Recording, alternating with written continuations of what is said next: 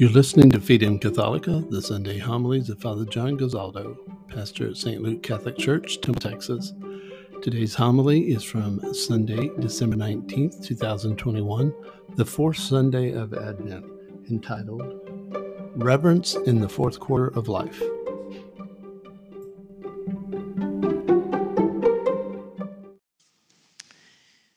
And how does this happen to me, that the mother of my Lord should come to me? This is a quote from St. Elizabeth, the mother of John the Baptist.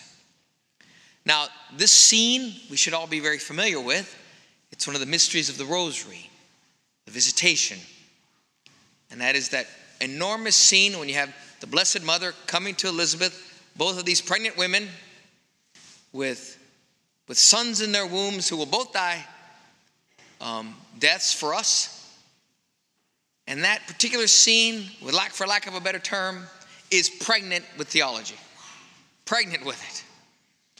It has echoes all through the Old Testament, the Ark of the Covenant, the song of Rebecca and Leah. All of that is there. And we celebrate all of that, who Mary was, who Jesus was, who John the Baptist was. And I think we do a pretty good job of that here in the church. But having said all that about our Blessed Mother, about John the Baptist doing flip-flops in his mother's womb, and the announcement of our Blessed Mother's royal maternity, or divine maternity, I'd like to talk about the one lady I think gets lost in this particular story. And dare I call her the old lady. Because she was really old. She was like 60. Now, some of you who are not laughing, some of you are like, excuse me, Father? Excuse me? Well, if you lived in the ancient world, if you lived in the first century and you were 60, you would be considered ancient. But I think one of the differences, you would be considered blessed. You would be considered blessed. There is, in many cultures, let me say this again. In different cultures, they have different emphasis of things they revere. In some cultures, they revere excellence in education. Have you ever gone to school with people, especially who are from Asian descent? Education is everything. There's some cultures that champion, like Latin cultures, champion family above everything else, even sometimes to a fault, if you will, putting family above even their religion or God, but they champion, they reverence family. But there are some cultures, and today I'm talking about Jewish culture particularly, that reverence the elders in their family. They hold high esteem those who are in the latter portions of their life. And I think our Blessed Mother gives us an example of that today.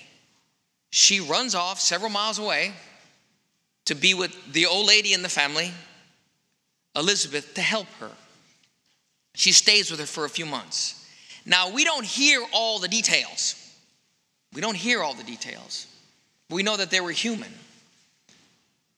And if you've ever spent 6 months with an elderly parent or a son-in-law or a daughter-in-law, it's not all rainbows and ponies.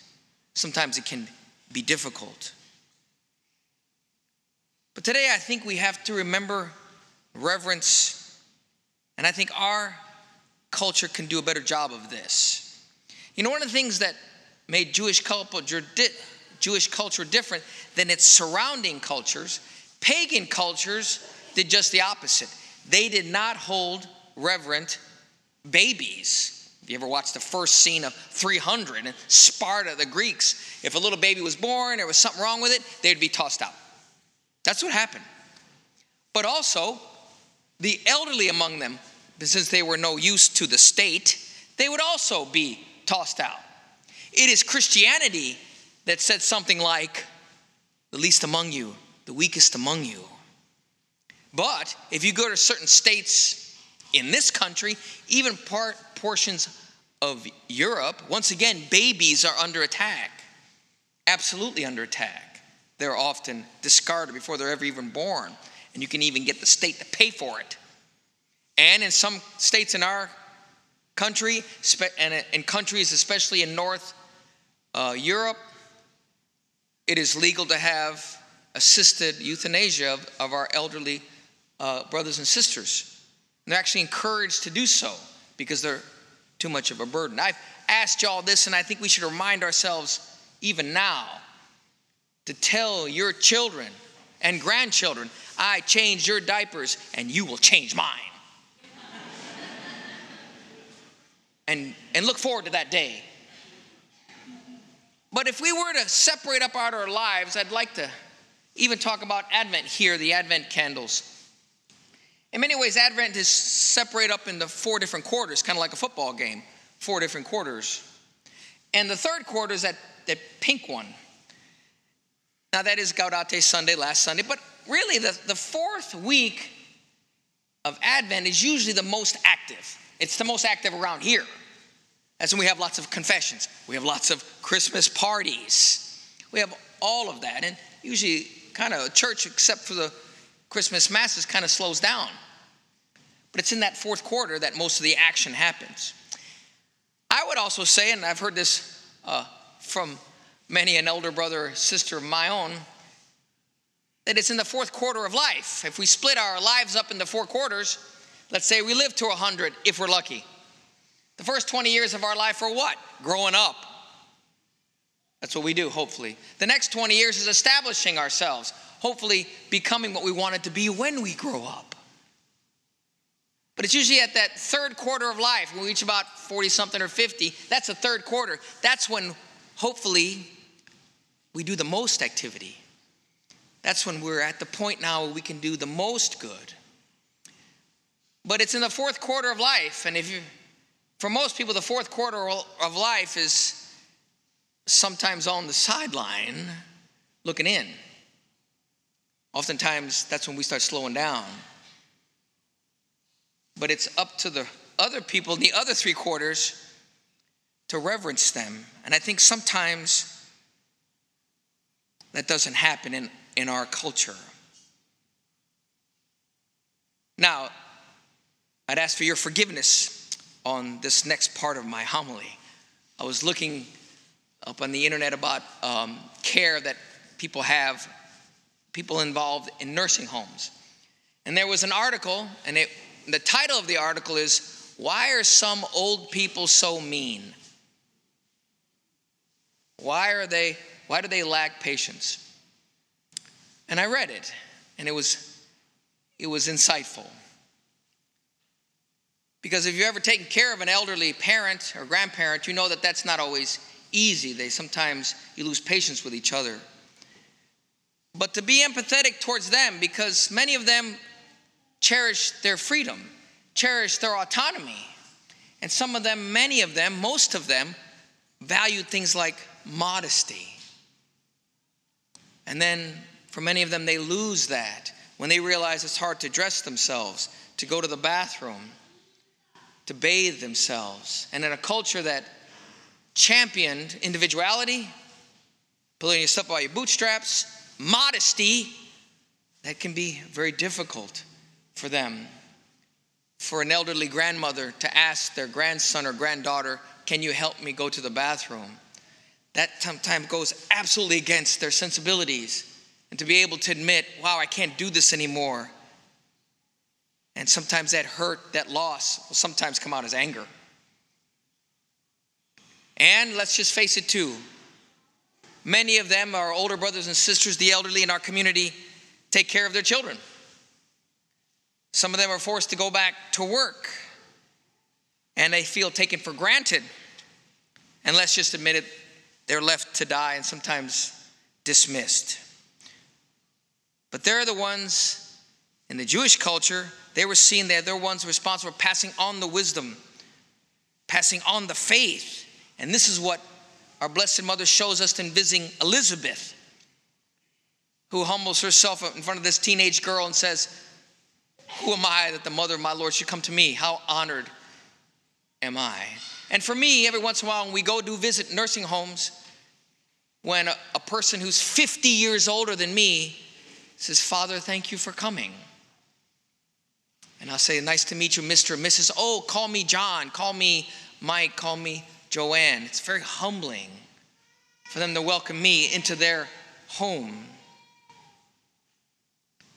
So let me say this also. I think looking back on the year 2020 especially, as we remember our elderly, maybe we owe them an apology. I think we do. I do. Because in many ways we abandoned them. We told them not to even come to Mass. And several of them said, we can't visit you. We can't even bring you communion. And they felt abandoned. And I want to apologize for that. Because they deserve an apology. They deserve our respect. And I even think maybe they deserve a visit. So I would ask all of you, sometime in the next couple of weeks, is there someone in your life who's in the fourth quarter of their life that needs a visit, that needs a phone call at least?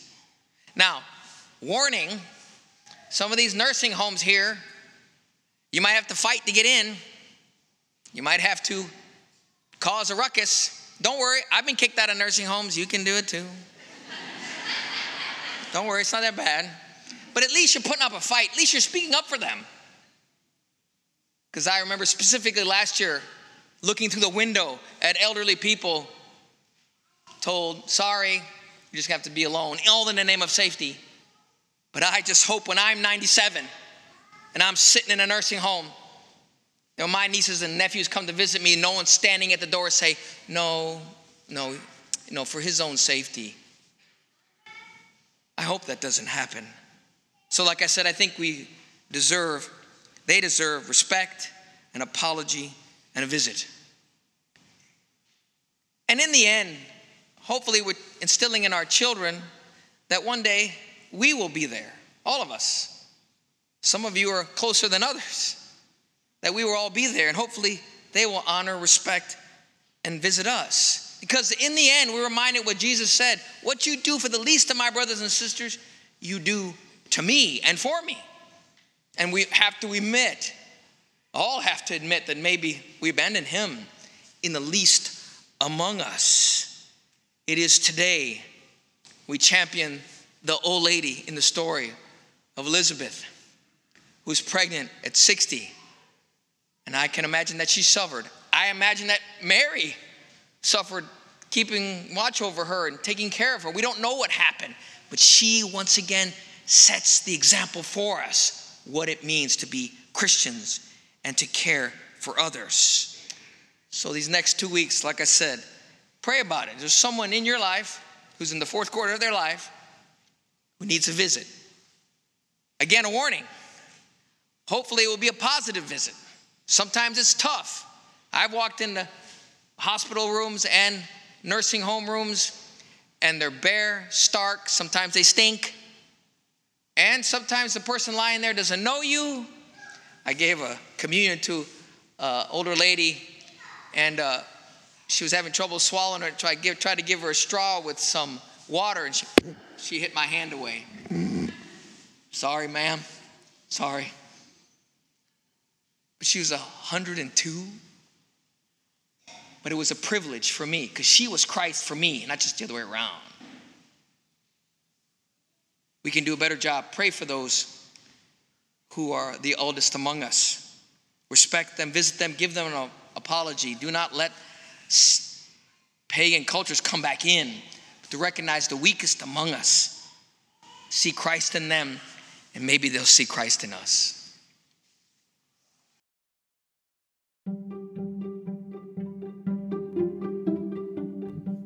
You've been listening to Fidem Catholica, the Sunday homilies of Father John Gazaldo, pastor at St. Luke Catholic Church, Temple, Texas. Be sure to subscribe to this podcast as new episodes will be released frequently.